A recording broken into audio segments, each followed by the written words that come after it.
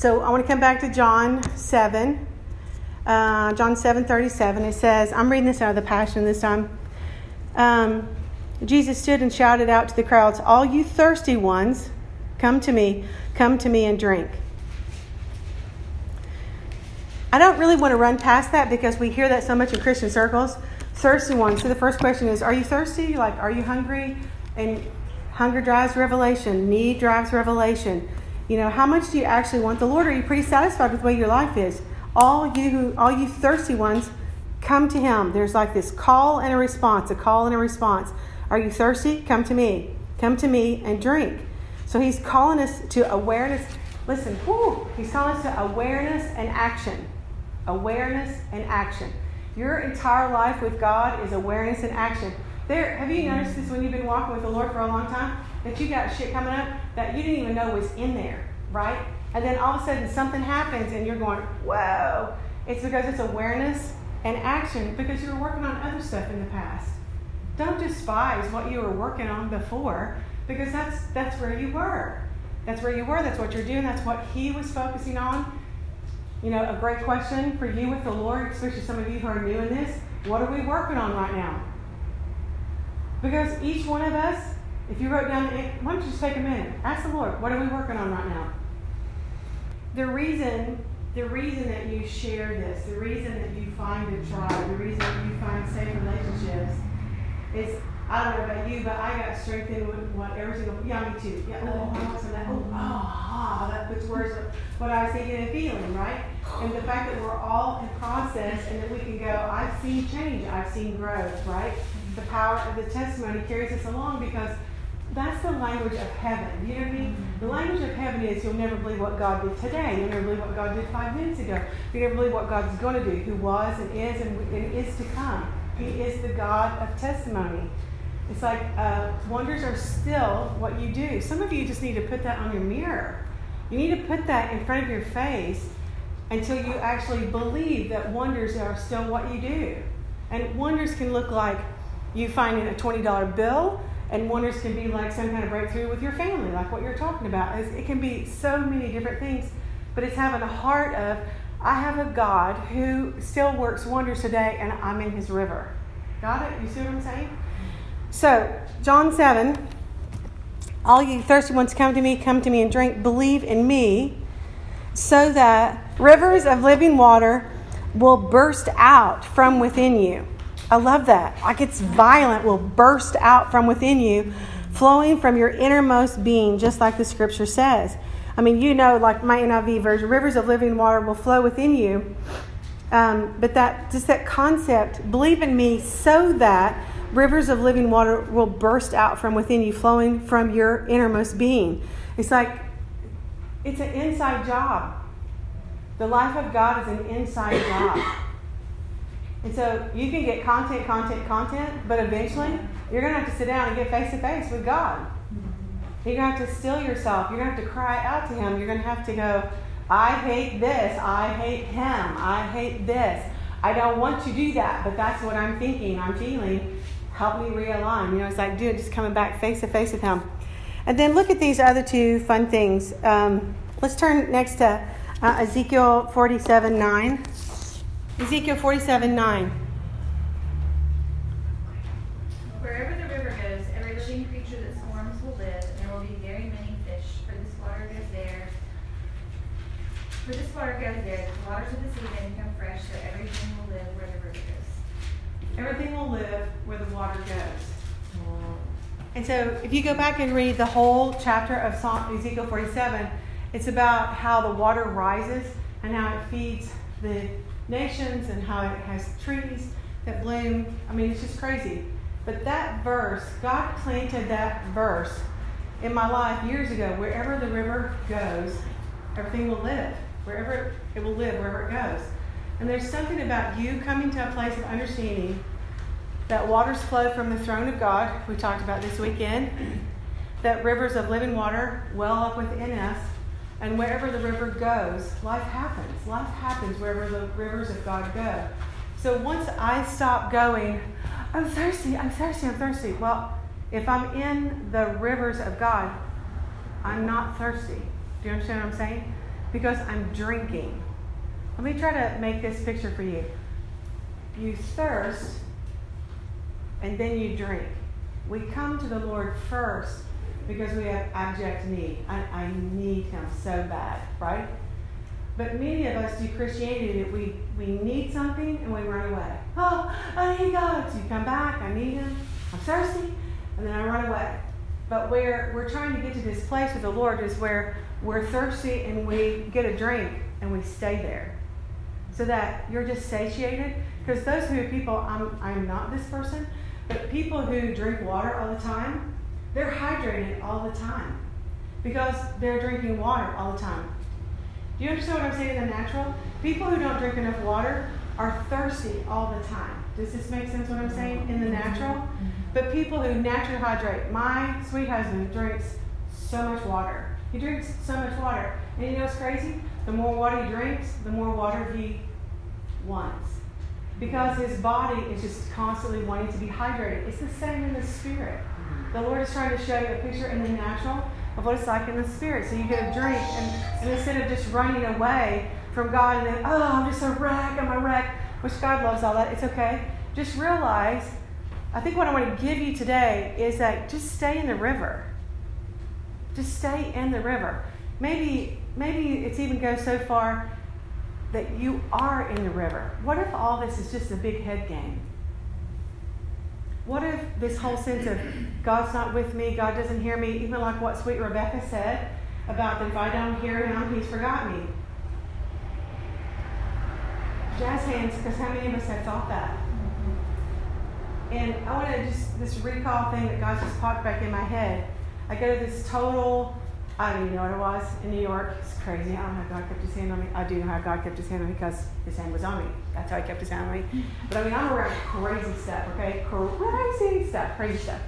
And so there's some, I don't even know what religion it was, but yeah, they're doing some exercise. And they kept talking about, she made this statement about, she used the language of God, but it wasn't God like we think about God, but that the Supreme Being, you would have an encounter with this Supreme Being, and then you would walk away and you would forget that the Supreme Being talked to you, and that you would keep wanting to go back and go back and go back and have the Supreme Being talk to you again, instead of being satisfied that at least one time in your life the Supreme Being had talked to you. So, are y'all with me still? Okay, so on one hand you're like going, like, I don't know Jesus, right? I know about Jesus, but I don't know Jesus, and I'm going, on one hand, there's something thoughtful about that, in that the God of the universe talks to us, and then we act like He forgets us. But He talked to us. So that's one thing. But then as I came into a relationship with Jesus, I realized God's heart is to be talking to us all the time, just in relationship, right? And that what if we are the ones that are going, He's not talking to me, He's not talking to me. Oh, God's forgotten, He's not talking to me. But actually He's talking all the time. So maybe what we need to do is just clear our ears a little better. Does this make sense what I'm saying? Mm-hmm. But I want to come back to this point. How much value do you place on the fact that God talked to you at all? Do you remember it? Is it an anchor that you can never go past that stage? In Ephesians it talks about, and when you've done all these things, stand firm, right? That's a military term. Put on the armor, and once you've done all these things, stand firm. And that military term means you move forward, and then they go, stand firm! And that means you can go anywhere, but you cannot go back. All right? You can stand there until the battle's done. You can advance forward, but you cannot retreat, and you cannot go back. And so your encounters with the Lord are like your stand firm places. So I have an encounter with the Lord, and I'm going to keep moving. And if I start getting, like, oh, I get afraid, I can't go back any further than that encounter with the Lord. The Lord won't let me go back to encounters that I had 10 years ago. Why? Because I've moved this far forward in knowledge of Him, and we're not regressing. Those were great revelations. Do you understand what I'm saying? I needed every single one of those, but I can't go back now any further. So the stuff that God happened for me in Bethel, the faith impartation, the things that God's called me to, I can't go back. That's my new beginning. So now I can go forward, but I can't go back any further than the revelation that God has given me a faith upgrade and has called me, and now I must stand forward and go forward. Stand firm or go forward. You track with what I'm saying? Yes. So you want to talk about advancement. Guard the revelation. Hold on to what he said. Honor the word of God within you. Right? So, wherever the water lives. Now, look at this. I just woke up with this scripture, Zechariah 4. He said to me, this is the word of the Lord to Zerubbabel, not by might, nor by power, but by my spirit, says the Lord. Because what were they talking about? They were talking about what was getting ready to happen in the future. And he talks about that he's going to level the mountain. You will know that the Lord Almighty has sent me to you. And then verse 10, who dares to despise the day of small beginnings? Okay? And in other translations, like I've been around Christianity for a minute, and it says, do not despise small beginnings. And I was a brand new Christian. I'm around this giant of a woman who is walking with the Lord. And I can't catch up with her. Do you know what I mean? I can't catch up with the way she deals with other people. I've never seen mercy in action. I've never seen anybody have such self-control. I've never seen anybody love the way that Nan loves. I mean, I've just never seen it. And so I'm just trying to catch up and just going like, I'm so far behind, like I don't know how to do this. And she kept saying this to me, do not despise small beginnings. Do not despise small beginnings. Do not despise small beginnings, because the Lord is the one that's doing the work.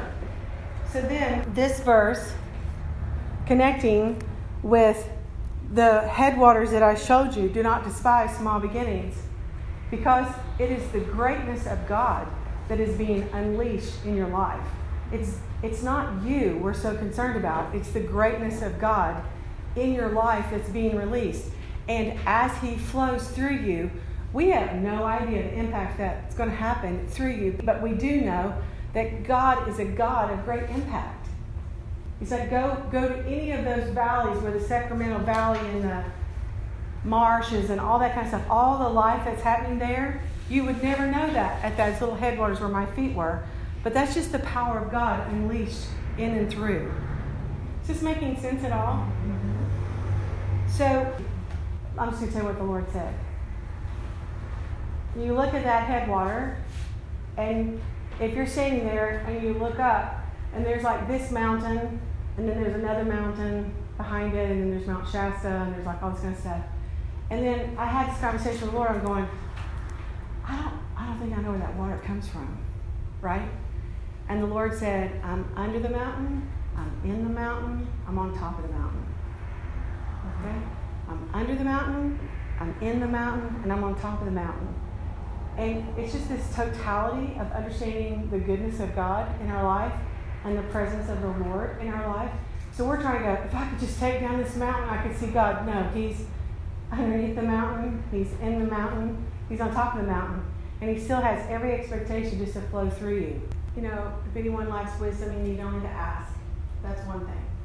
Some of you actually need to be actively asking the Lord for wisdom and insight. You need to actually ask for that.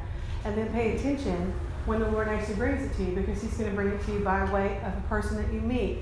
Or a book, hey, I got this great book for you. Or have you heard this sermon? So, like, don't despise then when the Lord brings you wisdom from unusual places. Because you're like, oh, I don't have time for that.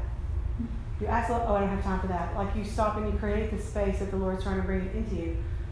That's one, asking for wisdom. Two is, are you around the right people? Because small-minded people tend to gravitate to small-minded people. Because we don't want anybody to like pop out, because that would make us all feel insecure, so let's just all be small. Right? You find people that you hook onto and you get in their wake. Mm-hmm. Right? And you don't even have to do the work. All you have to do is hook onto them, and their wake will drive you to a different place, carry you to a different place. And everyone who's ever broke out of the whack-a-mole land, they got pulled, they hooked onto something and pulled them up above this resistance. Mm-hmm. Right? Sometimes that's the Lord himself. Sometimes he uses other people. You're just going to have to ask him. You know, this is heretical for some of you. I had to leave my church. Like, God was calling me out of a different place. He was calling me to a different place. And so I don't think there was inherently anything wrong with the church that I was in, but where God was taking me was not the song that they were singing. So I had to decide fear of man oh, well, these are my people. I mean, that's my family. Fear of man. What am I going to lose out on? Or am I going to hook myself to where God's taking me and what He's doing? So some of that's a word for some of you. God's already telling you, hey, this is the direction that we're going, and you're unwilling to let go. Coming back to the wonders of God, our faith is so precious to the Lord, and that you being really clear about believing that He has good means that you don't get your life to this place and that's what you do till you die. He is a trajectory. I believe that for my whole life. And so I came home and told Chuck, I went, hey, guess what the Lord told me? We got to get a new list. And he's like going, oh, okay. And he goes, no, you're right. Because we want to get controlled and comfortable and then don't change anything. And that's just not the way of the kingdom, ever. Jesus just goes, hey, go here. Hey, go here. Paul's saying, go here. Hey, there's people who need you over here. Hey, go here. You have all your people, your tribes, your love, but then you keep going. Oh, that's what I was going to tell you. So, here's what I recommend about getting you out of you. This isn't to you. You're just the one in the curse to vocalize it. Is that I just have such a buzz about this. I think that you guys need to ask the Lord, who should my heart be beating for? Because your heart is beating through me for something. So what's it beating for?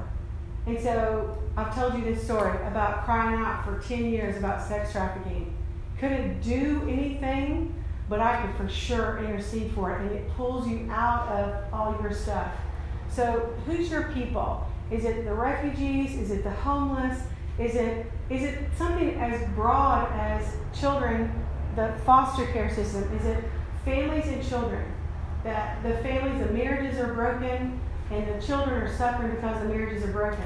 So that you're just going, oh, I just have such a heart for marriage. And you don't just go, I have such a heart for marriage. You go, I have such a heart for marriage. So I start interceding for every single marriage that I know. And I put them on a list, I put them in my Bible, I put them somewhere, and on a regular basis, God, hey, I just want to talk to you about these marriages again. Hey, they are even worse than they were when I started praying for, hey, this couple is actually having breakthroughs. Thank you for that. And that you're so in tune with what's going on. That pulls you up because by the very nature of your faith, by seeing what God sees and caring about what God cares, you're seeing a movement of God. It's like a movie right in front of your face. Wow, look what's happened there. Oh, God, I need you to move on their behalf. Thank you, God, that this is happening. It's just testimony.